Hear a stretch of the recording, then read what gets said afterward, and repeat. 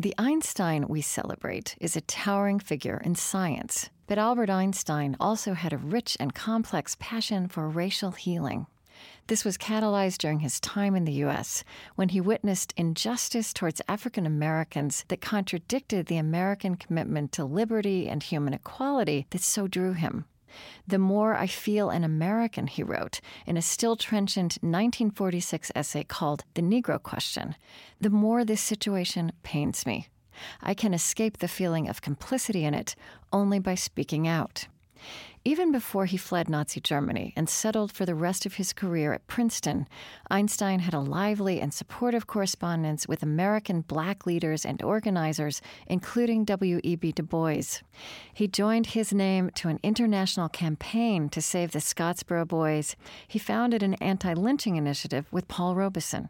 And when the renowned opera singer Marian Anderson came to sing in Princeton, that township's deep segregation barred her from staying in the best hotels, and so Einstein invited her to stay in his home.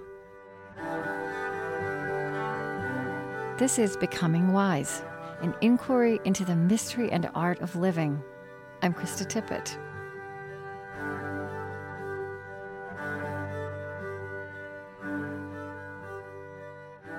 S. James Gates is a successor to Einstein's social and scientific legacy. He's a string theorist and the first African American to hold an endowed chair in physics at a major American research university. And he traces Einstein's racial sensibility to a sense of empathy manifest even in his approach to science. Essentially, whenever his great moments of insight occurred, he cast them in the form of parables.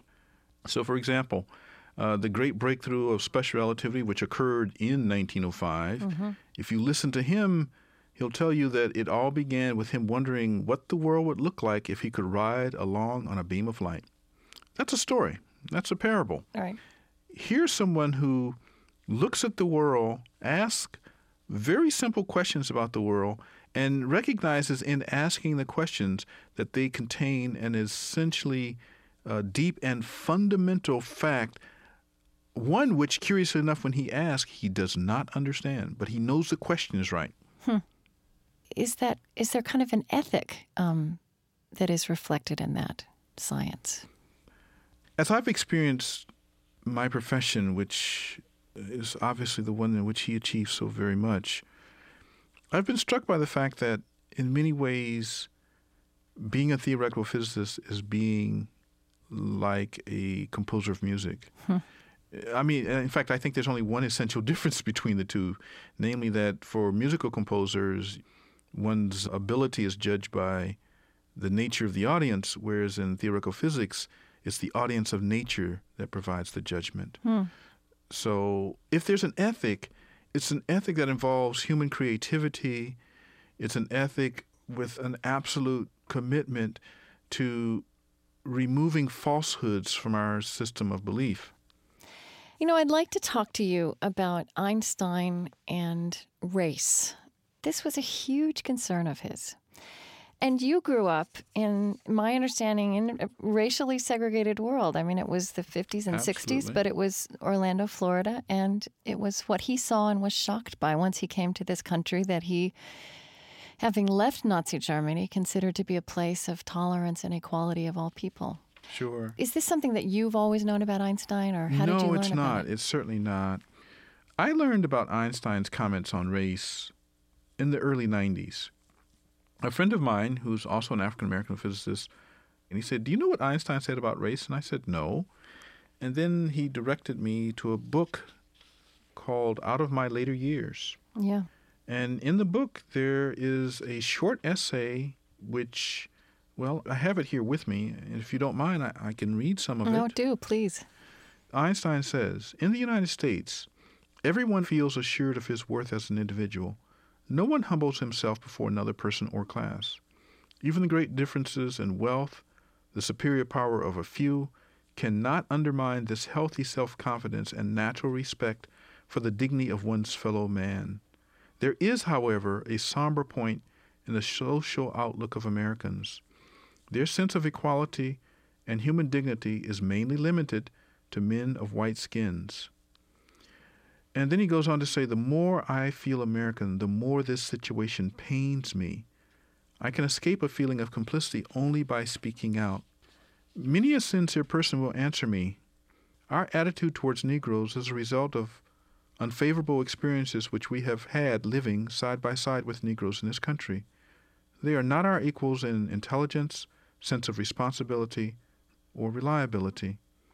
Einstein answers, I am firmly convinced that whoever believes this suffers from a fatal misconception. Your ancestors dragged these black people from their homes by force, and in the white man's quest for wealth and an easy life, they were ruthlessly suppressed and exploited, degraded into slavery.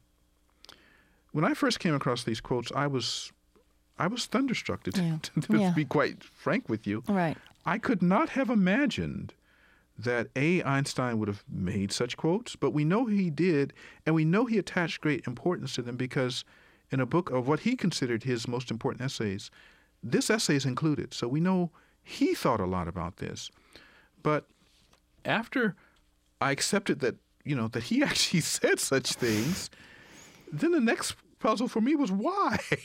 Right. Because, prior to Martin Luther King, I don't know of any other Nobel laureate who spoke so forcefully for the rights of African Americans. Right, and here is this German-Jewish... So here's this German-Jewish guy. Super genius physicist who's working out gravity. I know. Right. So how in the world does he get there? Yeah. This is something that puzzled me and has puzzled me for a long time. But you see, you'll remember earlier in our conversation, I talked about Einstein as an exceptional scientist working in an exceptional way. And I concentrated on the fact that when he had these fundamental instances of insight, he cast them in the language of parables. Mm-hmm. So he asked the question, what if? When you think of this as sort of the mode in which Einstein explores science, to me it is not such a great leap for him to have asked the question, what if I was a person of African heritage? And because he had the capability to ask the what if question, it opened a door to what I think is perhaps the deepest marker of humanity, and that's empathy. That to me allows me to understand how he got there. I've been thinking about this for about a decade or so. This is the only thing that makes sense to me so far. It's kind of these scientific virtues of curiosity and creativity transposed to the social sphere, I guess. Yes, and after I thought about it, it should not have been a surprise to me that in some sense there's a consistent view of what the mind of Albert Einstein is doing, whether you look at his science or whether you look at his pronunciations in the larger domain of human societies. Well, and we can also guess that because he lived as a Jewish scientist, as Nazism approached, he had this experience of being a minority, a persecuted minority. He was certainly primed to recognize oppression in whatever guise he encountered it. We all know of him as a great scientist, but there's this very famous quote he made about his scientific work, and someone asked him if it were proven right or wrong, what would it mean? And he says something like, if I'm right, the Germans will proclaim me a German and the French will proclaim me a citizen of the world. Okay. But if I am wrong, the French will say I'm a German and the Germans will say I'm a Jew. Right.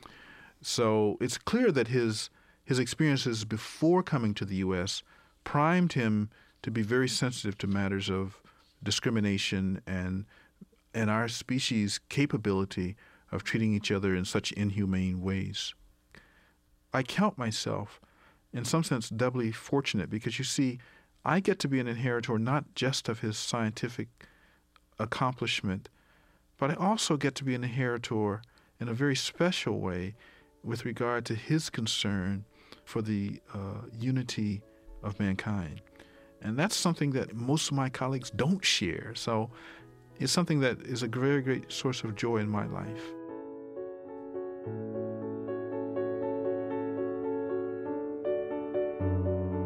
S. James Gates is the John S. Toll Professor of Physics at the University of Maryland. He received a National Medal of Science in 2013, and you can find Einstein's essay, The Negro Question, at onbeing.org. This podcast is supported in part by Penguin Press, the publishers of Krista Tippett's New York Times bestselling book, Becoming Wise, An Inquiry into the Mystery and Art of Living.